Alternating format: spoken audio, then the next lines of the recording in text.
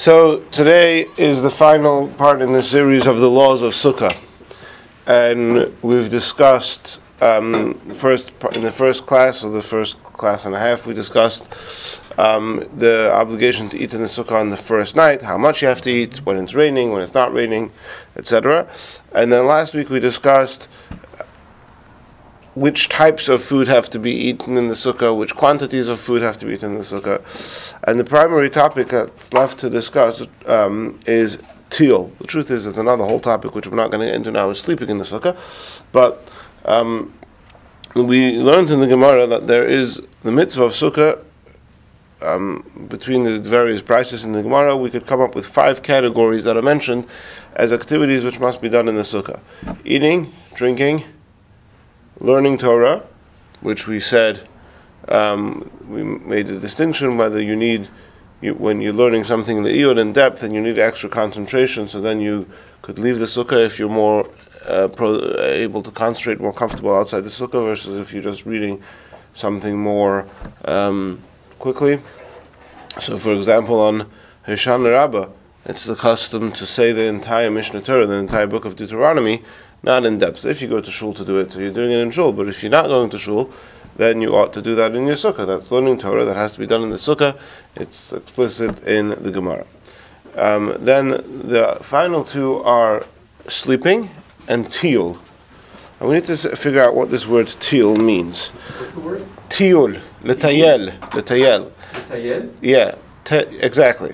So normally, in modern Hebrew certainly, and even in Mishnaic and Talmudic Hebrew, the word teal means to take a stroll, to go for a walk. So you have to go for a walk in your sukkah, which is a strange concept to... Especially when it's 3 feet high and a foot deep. Exactly. So, exactly, that's precisely where I was going with this. But just to further sharpen what Bob just said, so we know that the minimum requirement for a sukkah is that it has to be 10 tefachim high, which is about 30 inches high. So it's 2.5 feet really, and also the minimum dimensions in the width are 7 tefachim, which is how much is 7 tefachim in inches? It's going to be about 56 centimeters. Yeah, just about less than 2 feet. Less than 2 feet. This is a tefach, right? No, that's a amma. A tefach is a handbreadth. So 7 tefachim is 7 handbreadths, and amma is 6 handbreadths. So an amma is 1.5 feet, so it's just over 1.5 feet, right? So that's the smallest size for a sukkah. Now, obviously, in the sukkah that size, you can't even sit up. If it's only, you can't even stand up. You can only sit up or lie. Now, that in and of itself doesn't prove to us that teal doesn't mean to stroll, because you could say that that's the sukkah that you sleep in, or that's the sukkah that you eat in, but that if you want to take a stroll, you have to take it in your sukkah. So, in order to further demonstrate that teal obviously doesn't mean to take a walk, there is another concept which has numerous halachic ramifications. And that is that, again, we have 4 categories of activity. Really, there's 5, because there's one of learning Torah, but perhaps the learning Torah comes together with teal, as we'll see soon. But in halacha, it says there's 4 categories: eating and drinking. If we count that as 1 or 2, we'll get to that hopefully if there's some few minutes at the end of the class. Eating, drinking, sleeping, and teal. Again, we're trying to figure out what teal means. Now, the Alter Rebbe paskins, and this is based on the Ramah, that in order for a sukkah to be kosher for either one of those activities, it has to be valid, it has to be usable for all of them. So, for example, if you make one example, which is brought in Shulchan Aruch, is if you have a sukkah that is built in a place or in a way that it's not safe to sleep. Let's say it's in a place where there are robbers, or it's not a safe neighborhood, right? So so you wouldn't be able to sleep in that sukkah.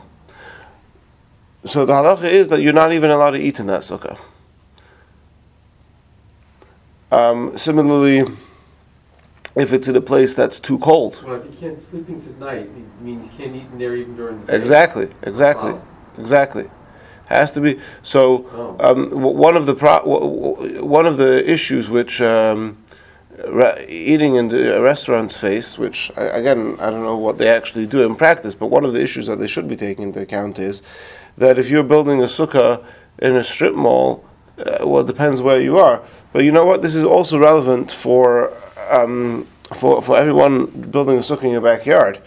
If you build a sukkah with 3 walls, so that's a kosher sukkah, but possibly, and again, I don't want to say anything definitive over here, but at least theoretically you could argue that in Chicago that would not be a kosher sukkah because you couldn't sleep outside in the open. There's skunks running around. Again, maybe you could, but at least you could hear an argument that a normal person would not feel safe sleeping at night outside if he doesn't have 4 walls surrounding him. And if that's the case, then your 3-walled sukkah in your backyard in Chicago may not be kosher even for eating in it during the day. So that is another reason why, and again, I don't want to sort of get into, in London you have foxes, and here, every place has that thing, but certainly that is another reason why pious Jews try their best to have a sukkah of 4 solid walls, because the more, first of all, in general, the more comfortable you could make the sukkah, the better. It's a hidur mitzvah to make the sukkah as comfortable as possible so that you'll be end up spending more time there, etc. But if it's in a place where it's not going to be safe to sleep over there, then it's not kosher even for other activities of eating or drinking.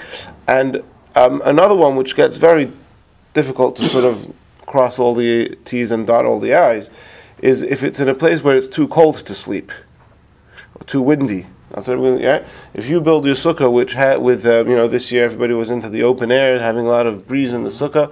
If you build your sukkah in a place in where it's going to be too cold to sleep, because at night the temperature drops, then it's not kosher even. Now there you have another solution, because as long as it's not going to be 70, super freezing at night, it's okay for you to say this is comfortable for me to sleep in as long as I bring in my blankets. That's fine.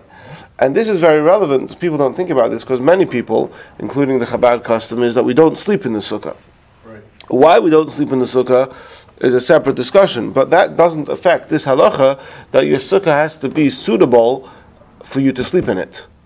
People lived in Northern Europe were dead for centuries. Never slept in, So that's an excellent question. What about people who lived in climates where it was freezing and dangerous, and the Jews who had Mesiras Nefesh under the nose of the KGB or under the nose of the Nazis? The first sukkahs I came here in 1982, we had snow coming through the schach the first night. Right. So snow coming through the schach on the first night. No, so you take an extra blanket, and I don't know if that would say that makes the sukkah not possible to sleep in. You take an extra sleeping bag. If you're hardy, you can sleep in anything outdoors. Okay, so that winter, right. So I agree. I agree that it is sometimes difficult to say a definitive yes. This is suitable to sleep in. That is not. But certainly, we had last Matzah Shabbos Izzy Stark telling this story of how they went. They crawled somewhere to the end of the barracks, and he had some sort of makeshift sukkah. There's no way they could have slept there. It would have cost them their lives. Yeah, even under the nose of the Nazis and under the Yamach Shemam and the KGB, and in the weather. So what are we to? So all of those people never fulfilled the mitzvah of sukkah. So that's an excellent question, which is the truth is to address it properly is beyond the scope. But I would just point out that does give precedent to the fact that even though they may not have been obligated in the mitzvah of sukkah, because they're in a freezing cold climate, so it's not like you have to do whatever you can within reason to make your sukkah comfortable. So if you live in Chicago, and let's say you accept the argument that a 3-walled sukkah is not kosher where there's skunks around. So if you accept that argument, so then the takeaway is make sure to build a sukkah of 4 walls. So you can't say I'm exempt from the sukkah because I only have a sukkah of 3 walls. It's your responsibility to erect a sukkah with 4 walls. But if you live in Siberia, you can't say it's your responsibility to move to Florida for sukkahs. So at best, what you're saying is that under the nose of the KGB, or on the sorry. With cold, I believe many. Let me finish the thought. Specifically cold. I'm just saying cold climates. Specifically, there's a stira in the Ramah. Everyone does not go with the Ramah that says that cold climates would make any difference. The Alter Rebbe does. No, he says there's many that mention that Magen Avraham as well, that there's a stira in the Ramah that he doesn't mean specifically cold. The Alter Rebbe specifically mentions cold. As a yes. He says winds, not cold. Kerr, he okay, fine. I don't. Cold specifically, no one accepts that would be a reason of. I'm fairly certain that that's inaccurate, but I would like to not get sidetracked by that because if it's not the cold, then there's certainly many other circumstances. Like I said, under the nose of the his question, under the nose of the KGB. Sorry. Yeah, there's many environments where they wrote this environment that was freezing. Okay, again, much ink has been spilled on this, and like I said, I just want to briefly bring out one point. Again, if it's not the cold, it's the KGB. There's plenty of other circumstances where that was the case. And what I'm suggesting is that this gives precedent to the fact that even though you're not obligated in the mitzvah of sukkah at all, because you're not in a position where you have the ability to build such a sukkah that's suitable to sleep in, nevertheless, as we know from generations, Jews did in fact eat in the sukkah as much as they can and make a bracha on the sukkah, etc. So that gives precedent perhaps to the Hasidic custom that we eat in the sukkah even when it's raining, and even we say a bracha, leisha b'sukkah, even when it's raining, as the precedent for this custom that we could eat in the sukkah even though there's strictly speaking no obligation. Anyway, bottom line is, Michael, that's a very important question, and to address it properly is certainly beyond the scope of what we have time for today. Okay, so back to where we're at now. Other poskim question this, but in the Alter Rebbe it's explicit that in order for the sukkah to be kosher for either one of those 4 activities, it has to be valid, possible to use for any one of them. So if you have a sukkah that's not valid to be metayel in, again we're trying to figure out what that word means, but if you have a sukkah that's not valid to be metayel in, then it's not kosher to eat or drink or sleep in. Having said that, and coming back to Bob's point, if a sukkah is kosher when it's only 10 tefachim tall, 3 feet tall, and less than 2 feet wide and long, certainly tiyul can't possibly mean to take a walk, because you can't take a walk in such a sukkah, and the fact that you can't take a walk in it would ipso facto invalidate the sukkah. So we must say that tiyul actually doesn't mean to take a walk. It must mean something else. So what does tiyul actually mean? Everybody follow the reasoning. I'm explaining how we can't suggest that tiyul means walking. So tiyul, and this is how I've been translating it the last few weeks without explaining the background for this explanation. The best translation in English would be to spend time. In modern Hebrew, there's a word levalot. To dwell, like just to. Right, just to be, levalot. Right, levalot. Levalot? Levalot means to spend time. Yeah? Right? But going to relax, to spend time. Bilui, exactly. So.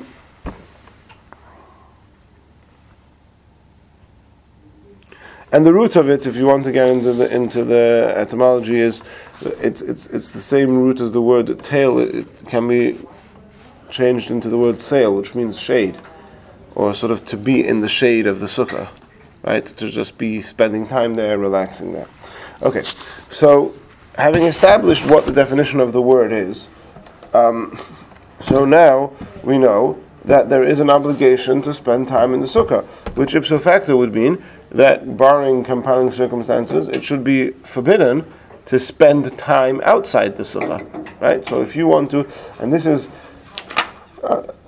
this is the way the halacha spells it out, and I'll read it to you. Yeah. How is the mitzvah of dwelling in the sukkah? You have to eat and drink, sleep, and v'yitayal, spend time, v'dar, and dwell in the sukkah for the entire 7 days, both a day and a night, just like you do in your house. If you want to talk to your friend, right, if you want to make a phone call, where are you supposed to go to make your phone call? You go to the sukkah to make your phone call, right?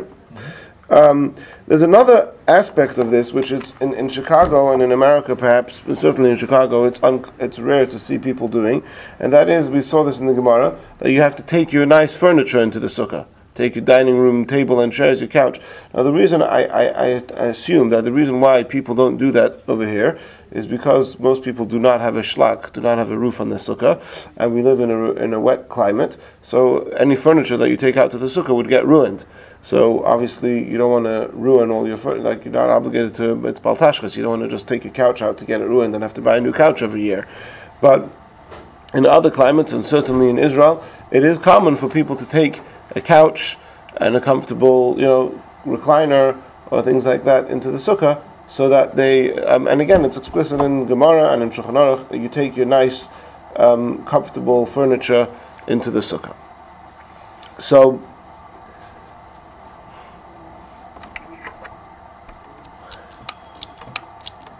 spending time in the sukkah is a mitzvah. Now, we know there's a principle of whenever you do a mitzvah, you have to make a bracha, first of all. And when do you make the bracha? Before you do the mitzvah. So before you put on tefillin, you say Asher Kedushanim Mitzvah Tzivana Laniach Tefillin. Before you bench lulav, you say Asher Kedushanim Mitzvah Tzivana Al Natilas Lulav, etc., etc. Right? Even Shabbos candles, at least arguably, should be first you say the bracha and then you light the Shabbos candles. Practically speaking, the custom of women is to do it the other way around, but when men light Shabbos candles, they should first say the bracha and then light the candles. We've discussed that in a previous class. So when do you make the bracha of Leishe Basukah? Now what does the word Leishe Basukah mean? Leishe Basukah doesn't mean to sit in the sukkah. It's not about sitting or standing. Leishe Basukah means to dwell in the sukkah. Right? That word in Hebrew yeshiva can mean to sit versus standing. It could also mean to dwell. So we're back to L'tayed? Well, kind of, but it's more generic. Leishev, to dwell, includes L'tayel, but it also includes sleeping and eating. Those are all activities that you do as part of dwelling. Mm-hmm. When you dwell in your house year-round, what do you do there? You eat, you sleep, you spend time. And the Torah also says Vayeshev. Right, yes. But we have in Chumash, we have just... But you're supposed to sit down when you say the bracha, right? No. Not supposed to sit, right? When you do after the bracha and then you sit. Right. 1 second. Okay, very good. So, but if it's dwelling, you could be standing there dwelling. Okay. So why not say the bracha before you step into the... So the Rambam... Oh, very good. Exactly. So the Rambam says... Thank you. The Rambam says that when do you say the bracha of Leishe Basukah? Before you step into the sukkah. Right? Every time he says...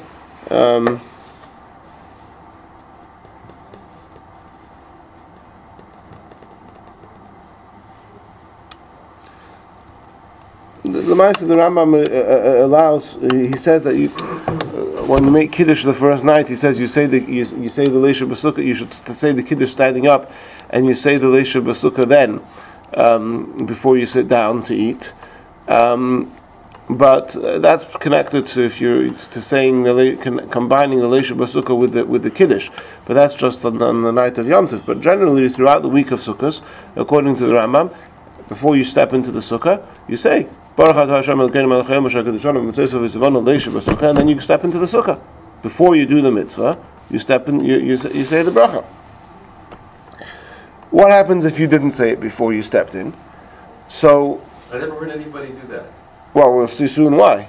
I think it's possible. Everybody walks in and says the bracha. Right? No, it's not. The Ashkenazim certainly don't do like the Rambam. I'm not even sure if Sfardim do like the Rambam, but that's the opinion of the Rambam, and logically, that's what seems to make the most sense. We'll see soon why we don't. But I just want to point out that al-lechatchila with every mitzvah, al-lechatchila you have to make the bracha before you do the mitzvah. What if you didn't make the bracha before you do the mitzvah? So as long as you're still in middle of doing the mitzvah, you can still make the bracha. If you finished doing the mitzvah, let's say a person put on tefillin without saying a bracha for whatever reason, then he finished davening and he took them off, and then somehow he remembered that he didn't make a bracha. It's too late. You finished doing the mitzvah, you've taken off the tefillin, it's too late. Similarly with tzitzis, you took off your talis, and now you're like, oh, I didn't make it. It's too late. You've done the mitzvah already. But if you're still in the middle of doing the mitzvah, if you're still wearing your talis, if you're still wearing tefillin, let's say another example is lulav. If you already shook lulav, but you didn't finish doing all the shakings because you haven't yet said Hallel, for example. So because you still have a portion of the mitzvah in front of you, you can still make the bracha. So according to the Rambam, ideally you would say the bracha before you step foot into the sukkah. But if you didn't do so, so long as you're still sitting in the sukkah, you could still make the bracha. Hold on.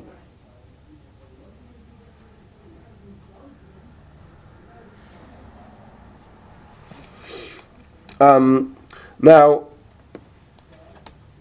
the Rambam says, just to clarify, perhaps I was a little bit misleading, and I don't have the Rambam in front of me right now to check this up, but the Rambam, that means certainly, and this may actually be the minhag of the Sfardim, to say the bracha before you sit down, meaning even if you don't say the bracha before you step foot into the sukkah, because stepping foot into the sukkah is still just a temporary thing. You could just be standing up, right? In order to make it like you're dwelling in the sukkah, it's like when you sit down, now you're doing something now, right? So the Rambam says you have to say the bracha before you sit down. That's certainly not our custom. We'll see soon. Our custom is to say the bracha before you eat certain foods, right? But according to the Rambam, before you sit down into the sukkah, that means before you've made your sukkah.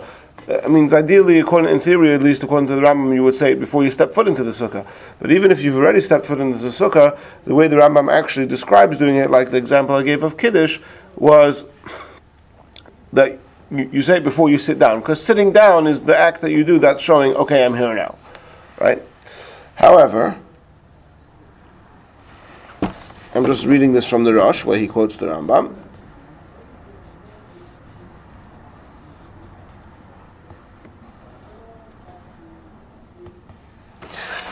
However, Rabbeinu Tam says that the custom is, the Rosh quotes from Tzemach Kohen, the custom is that people don't actually say Leisha B'Sukkah before they sit down in the sukkah. They say Leisha B'Sukkah before they eat.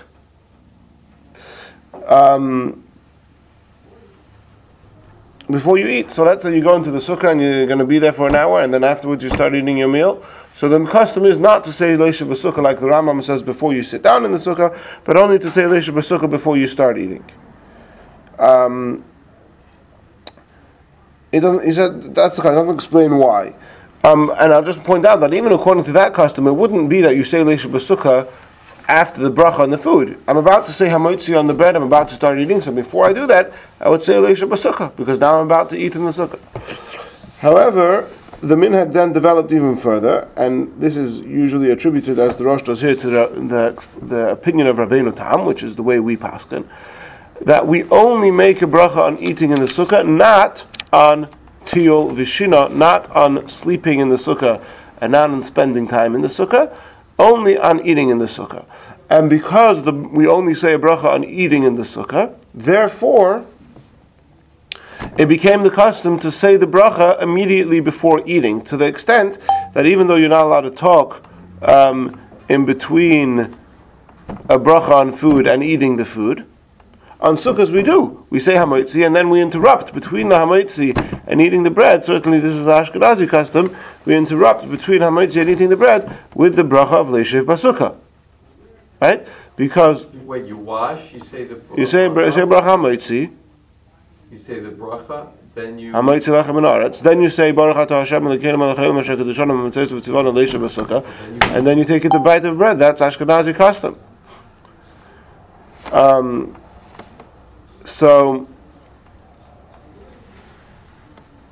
Well, usually, oh, you're not talking about like for Yontif, for Kiddush, when you say Kiddush. No, so if you say Kiddush, the custom is to say the bracha then. I'm talking about without Kiddush, just when you're having a random meal in the middle of Chol Hamoed. But even with Kiddush, it's the same thing. You say Leisha B'Sukkah, you say Ber Pri HaGofen, and then you say Leisha B'Sukkah before you drink the wine.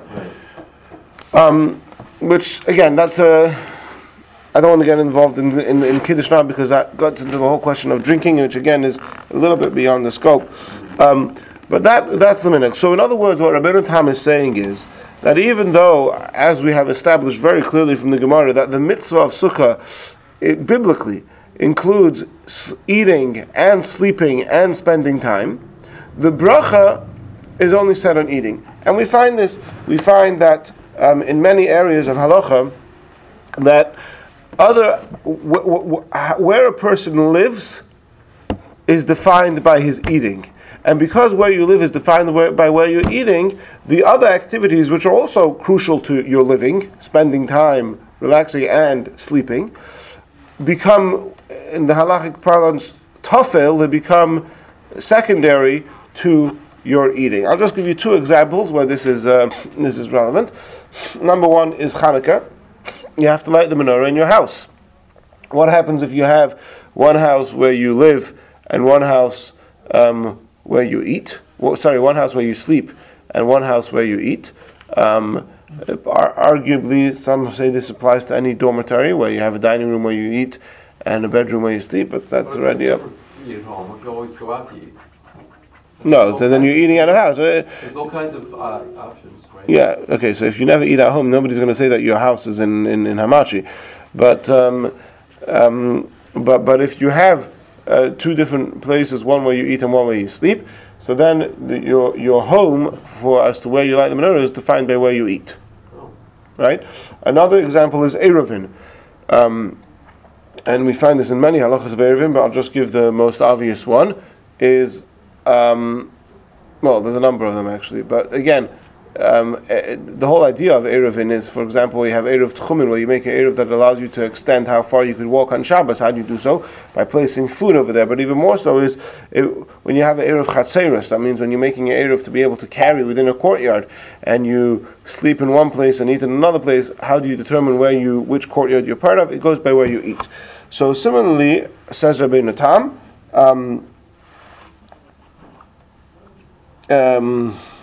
says Rabbeinu Tam, that the other activities that must be done in the sukkah, such as sleeping and teal, shin of a teal, are, you don't make a bracha on them. The bracha that you say when you eat in the sukkah, that exempts the bracha of teal as well. Okay? So you're going to sleep in the sukkah, you don't make a bracha. Why? Because you already said leishev b'sukkah earlier. Now, here we have to sort of get into the mechanics of this, and it comes out, I'm going to try and draw parallels to all the aspects of this halacha, but you'll see that it really is unique. We don't have any exact parallel to this.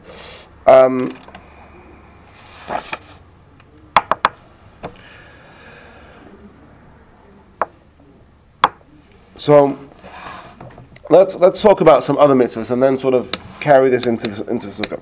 Let's say a person puts on a talis, and then so you make a bracha, and then you take it off, and you want to put on another talis, or even if you don't take it off, you keep it on. You're cold. You want to wear another talis. The heating in the shul went down. You happen to have your weekday and your Shabbos talis. You want to put on another talis. So now you're doing another mitzvah. You have to make another bracha. If when you put it on, you had in mind, I'm putting on two talesim, so you can make a bracha on both of those talesim at once. Just like if you're eating an apple and an orange, you could make one ha'etz for both of them if that's what you have in mind to eat. But if you have in mind, if you made a ha'etz on an apple, then you finish the apple, or you don't finish the apple, in the middle of eating the apple, you say, hey, there's a nice orange there, I want to eat that orange, you have to make another ha'etz. Even if you didn't do the after bracha in between? Yeah, you didn't make it, yeah, exactly. You made a bracha on the apple, that's all I intended to eat. Now I want to eat something else, I have to make another bracha. And the same goes with the mitzvah. Let's say I make a bracha l'kpoya mezuzah, I put up a mezuzah, and then I get I realized that actually the mezuzah I put up was a mezuzah that I intended for something else, and the mezuzah that I intended for this store is another mezuzah. So you take it down, you put up another mezuzah, you make another bracha. Same with tefillin. If for whatever reason you take off your tefillin, you put on another pair of tefillin. What if you're doing the same mitzvah again? What if you take off your tefillin for whatever reason? Let's not talk about going to the bathroom, because going to the bathroom is a place where you're not allowed to wear your tefillin, so that perhaps has more complications. But let's just say whatever, you take off your tefillin, it happens to me often, yeah, you have to rush up davening because I'm going to carpool. But then I want to come back, so usually I finish the part that I need my tefillin for. But let's say you want to come back from carpool and put your tefillin back on, or put your talis back on.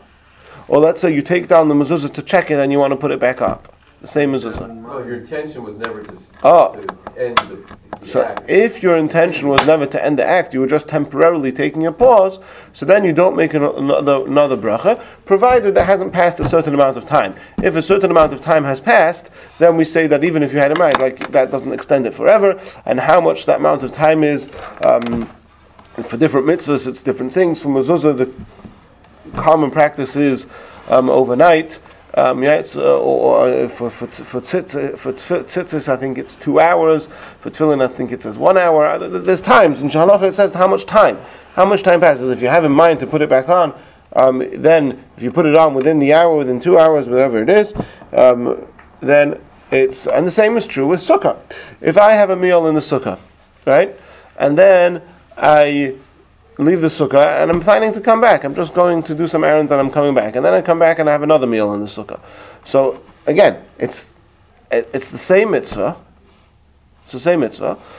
And I stopped doing the mitzvah temporarily. I had in mind to come back and I'm coming back. I think the sukkah, the Alter Rebbe says, if I recall correctly, it's 3 hours. Let me check. No, he says 1 or 2 hours. But what happens if you have bread in the sukkah, you wait 72 minutes? One second. Right? So then you don't need to make another bracha, because it's the same mitzvah. Now, what if it's another sukkah? What if, and could be all sorts of scenarios where this happens, but let's say I'm eating here in the sukkah in shul, and important this to address your question, this has nothing to do with the laws of Birchas Hanenin. The laws of the bracha on food are not governed by this. Let's say if I wash and I start eating over here, and I have in mind, I'm not talking about changing your mind, I have in mind that I'm going to start eating my meal here and then I'm going to finish it across the alley in Bob's house. So when I come to Bob's house, I'm allowed to go there and I continue eating. I don't make a new bracha. I'm still in the middle of my meal, right? If I'm having bread, right? So what if I start eating my meal in the sukkah here in the back of shul, and then I want to go and continue my meal in Bob's sukkah across the alley? So I don't need to make another hamaitzi. I don't need to wash my hands. I don't need to do anything. I'm in the middle of my meal. I'm allowed to move from one place to the other in the middle of my meal, provided that I had in mind to do so when I washed, right? But what about leishev basukah? So the halacha is that's like you're doing another mitzvah. That's like I'm putting on a different pair of tefillin. I'm putting on a different talis. I'm putting on a different mezuzah. Now it's a different mitzvah.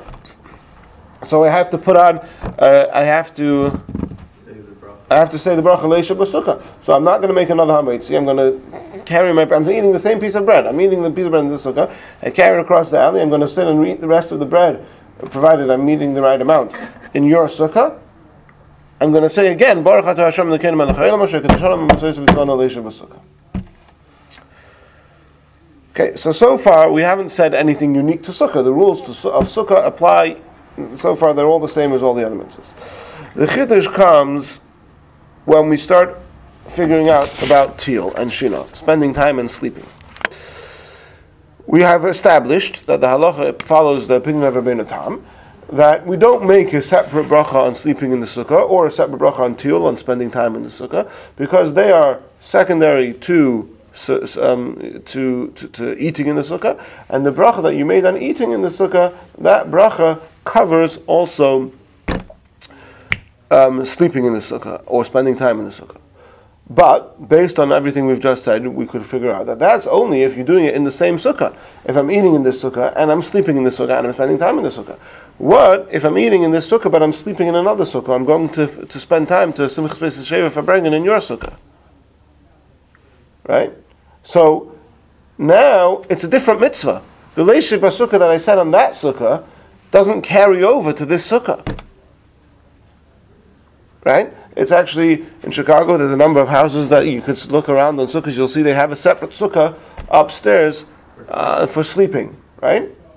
So the Leishiv Basukkah that they said when they ate downstairs breakfast or lunch or supper can't carry over to the sukkah that they sleep in. Even if you have it in mind.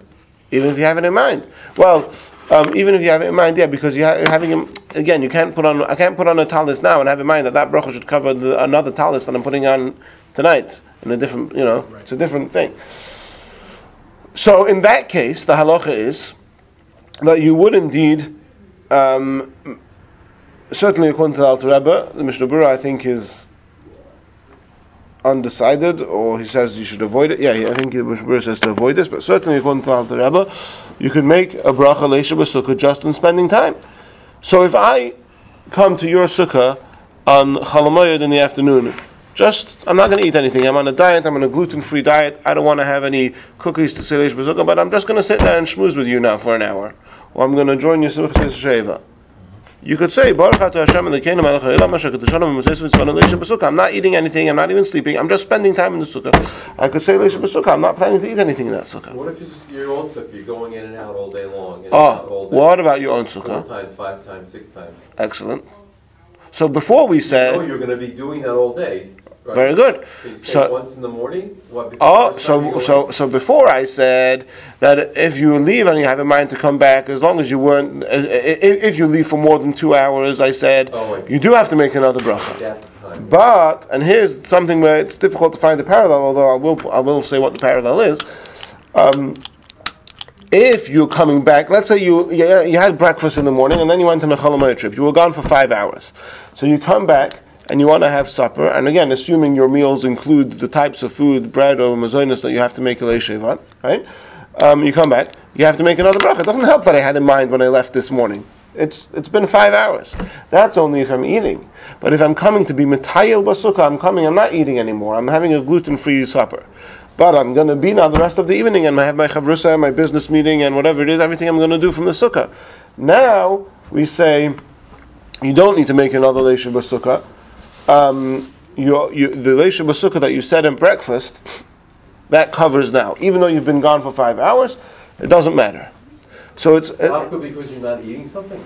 Just because you're not eating. Yes, right. So this is very strange, right? Again, you ate breakfast in the morning. You left the sukkah for 5 hours. If you were going to eat again, I would say you have to have a new leishiv basukkah. But because you're not eating, you're just going to sleep. Let's say you're going to sleep for the night, in the sukkah. The leishiv basukkah that you said on breakfast covers it. How does that work? Why? Right? Doesn't seem to fit with the rules that we know. Right. To dwell back in the sukkah. What?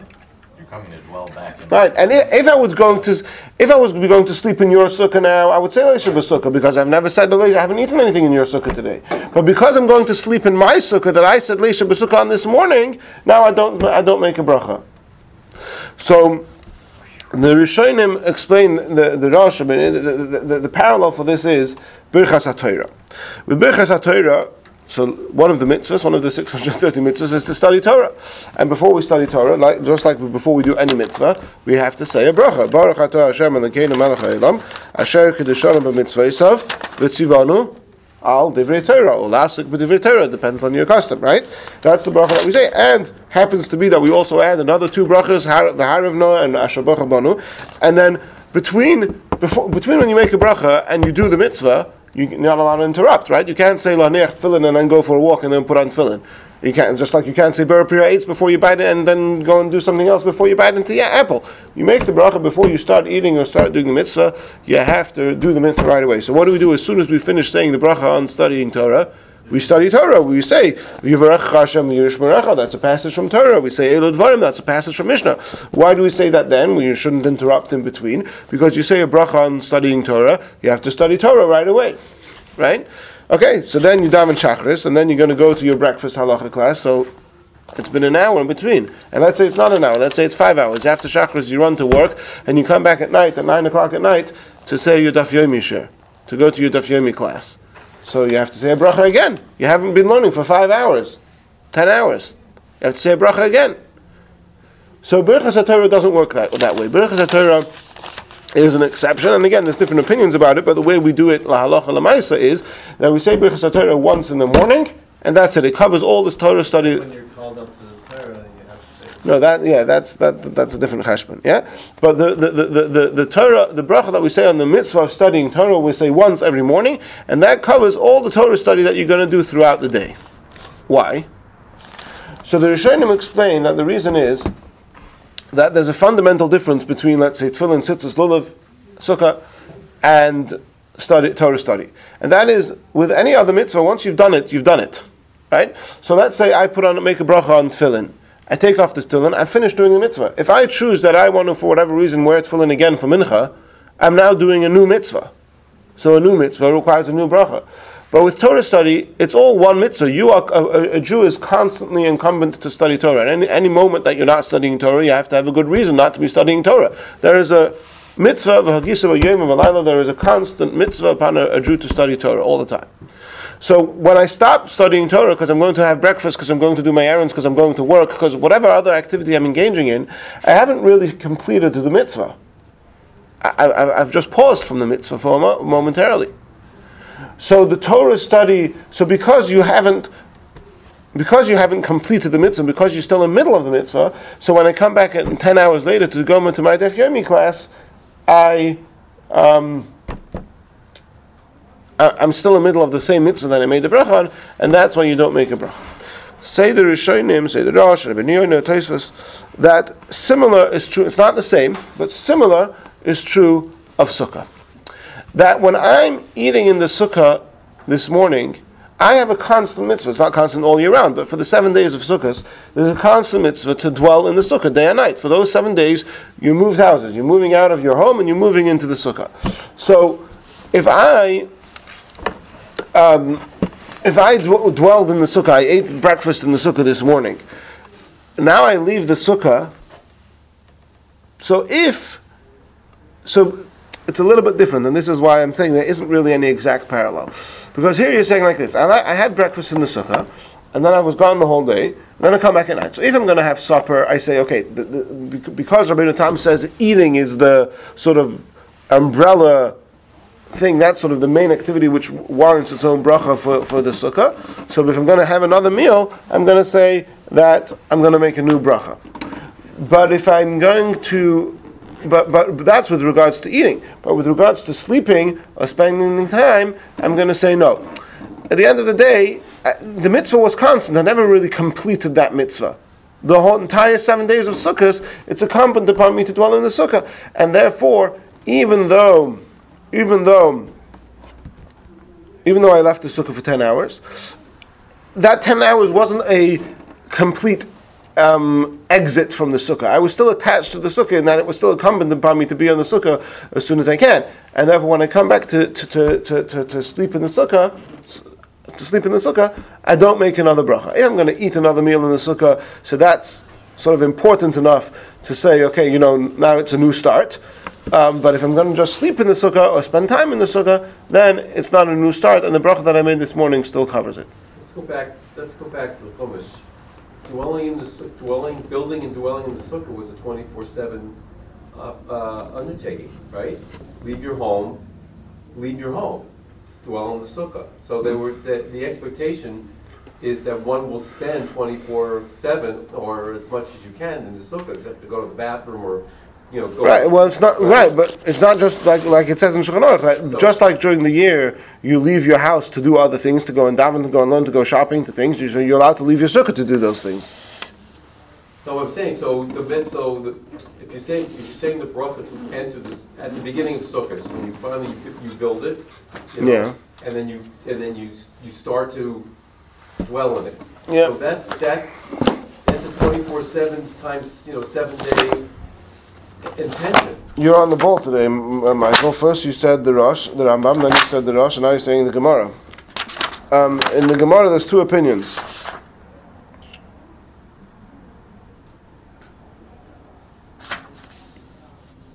The Gemara in Sukkot Daf Memvav Medalef 46a. There's two opinions.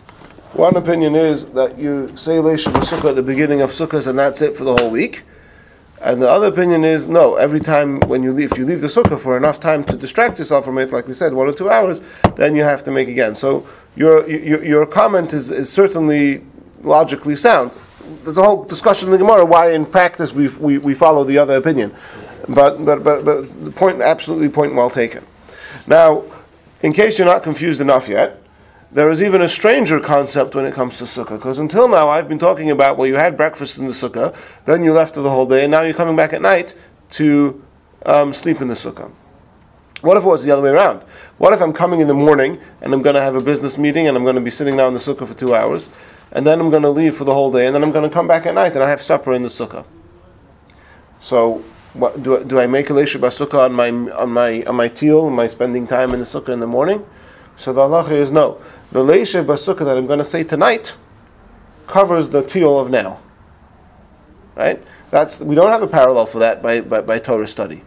By Torah study, you make the bracha in the morning, and then that covers the Torah study for the whole day, even though you stop learning Torah in the middle. Here we're saying that retroactively it covers, and it's not really the point of retroactive. It's more the point of ikar v'tafel. Just like, for example, if you have a cracker with tuna on it, what bracha do you say? You say mezonus on the cracker. What about the tuna? The tuna is tafel to the cracker. I don't know how to translate that well. Secondary to the cracker, right? So what? Subservient or something. Not subliminal. Sub something. Anyway, secondary. So conceptually, what we're saying is the same thing, that the teal, the sleeping or the spending time in the sukkah, is secondary to the eating. Now, in brachas of food, we don't have a parallel where I'll have a piece of tuna now and a cracker in 10 minutes, and the tuna would be tafel to the cracker. It doesn't work like that with food. So you have to eat them together in order for it to have that status. But conceptually, we could carry over the same thing to the mitzvah, and what we're saying is that that if you're only having teal, I'm going to your sukkah only to spend time or only to sleep, so that's like I'm eating tuna plain. I make a separate bracha on the tuna, right? But if I'm having tuna and a cracker, or if I'm sleeping and eating in the same sukkah, then even if I'm only going to eat later, that bracha retroactively, it's not really retroactively, but in fact it's retroactive, but conceptually it's about the ikar and the tofel, covers what I spent that morning in the sukkah as well. You wouldn't stick to eat the tuna, knowing you're going to say the mazonos afterwards, and not say the bracha on the tuna. Right, because that's what I'm saying. With food, in order for foods to be an ikar and a tofel, you need to eat them together. If you eat them separately, then it's not an ikar and a tofel. Now I'm eating tuna, and then later I'm eating a cracker.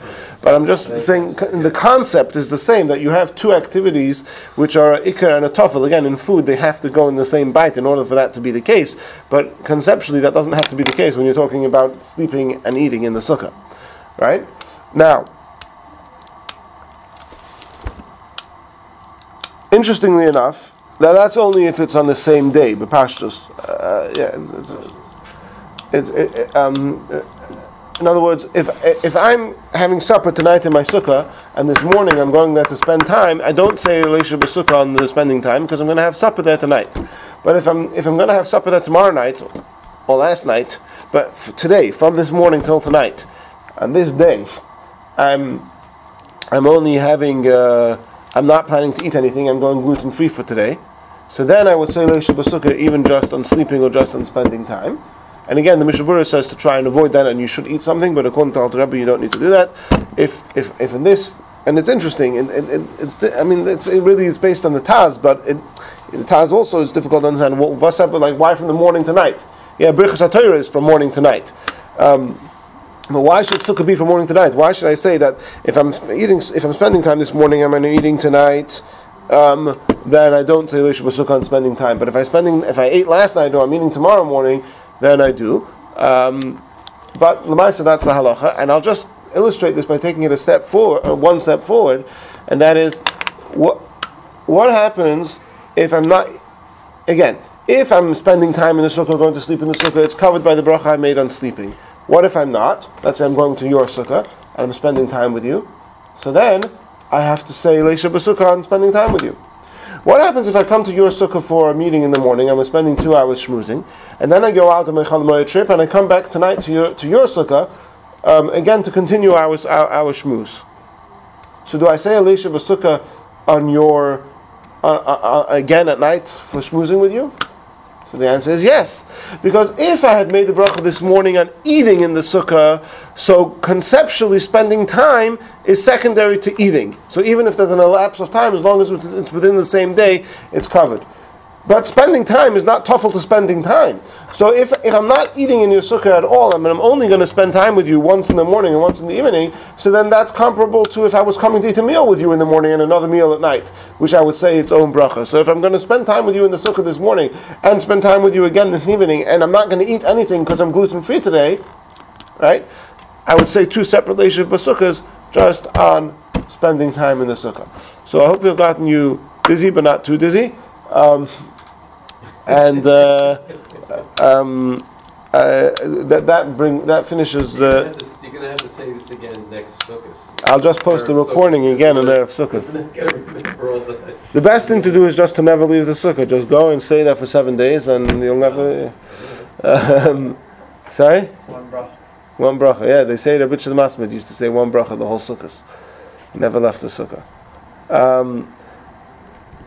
I'll just, if you'll indulge me a few more minutes, sort of an open topic that we didn't finish, which I still don't have what to finish, but I'll tell you where I'm up to with this, is that the Gemara says, we saw that one of the requirements, and Alter Rebbe says in Shulchan Aruch, is to drink in the sukkah, yeah? You drink in the sukkah. When is it obligatory to drink in the sukkah? Under what circumstances would that be the case? So the Alter Rebbe spoke about being kevea atzmei ala yayin, about if you're drinking wine in a way that you're not just sipping a cup of wine, but that somehow this is you're being kevea, you're making a kfiyah so out of drinking the wine. So then you would be obligated to drink it in the sukkah. But even then, the Alter Rebbe says that. Okay, first of all, it's like teal, so you wouldn't make a bracha; it would be exempt with the bracha that you make on the food. But even if you're going to drink wine in someone else's sukkah, so you should have to say Leisha B'Sukkah. Nevertheless, Alter Rebbe says don't make Leisha B'Sukkah because some say it's not so. It's not really called a kfiyas. So the question, which I don't have a very good answer to, is.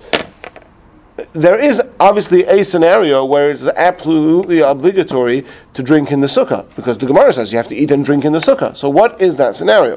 Now, other authorities, the Shalom Eshiv, the Mishnah Berurah brings this, suggest that when you're drinking in the middle of the meal, then that drinking, even if you're just drinking a cup of water, it's part of your meal, and now you must drink that cup of water in the sukkah. So even though water you may drink outside the sukkah, but that's only if you're just having a cup of water. If you're having water as part of your meal, so then the water assumes the status of achilas keva of your meal, and even that cup of water, and it's very relevant, you go into your house to get something, no sipping water along the way. Right? That's what the Mishnah Berurah says. But it seems like the Alter Rebbe does not agree with that. And it seems that the Alter Rebbe would hold that water and other foods, that like fruit or whatever, you can always eat outside the sukkah, even if you're in the middle of the meal. And so if that's correct, I'm a little bit stuck with how the Alter Rebbe and other authorities, also the Bach, I think, and others, how do they understand the Gemara? In which case is the Gemara referring to that it is obligatory to drink in the sukkah? I do not have a satisfactory answer to that question, and that will bring us to a close on the series of the laws of sukkah.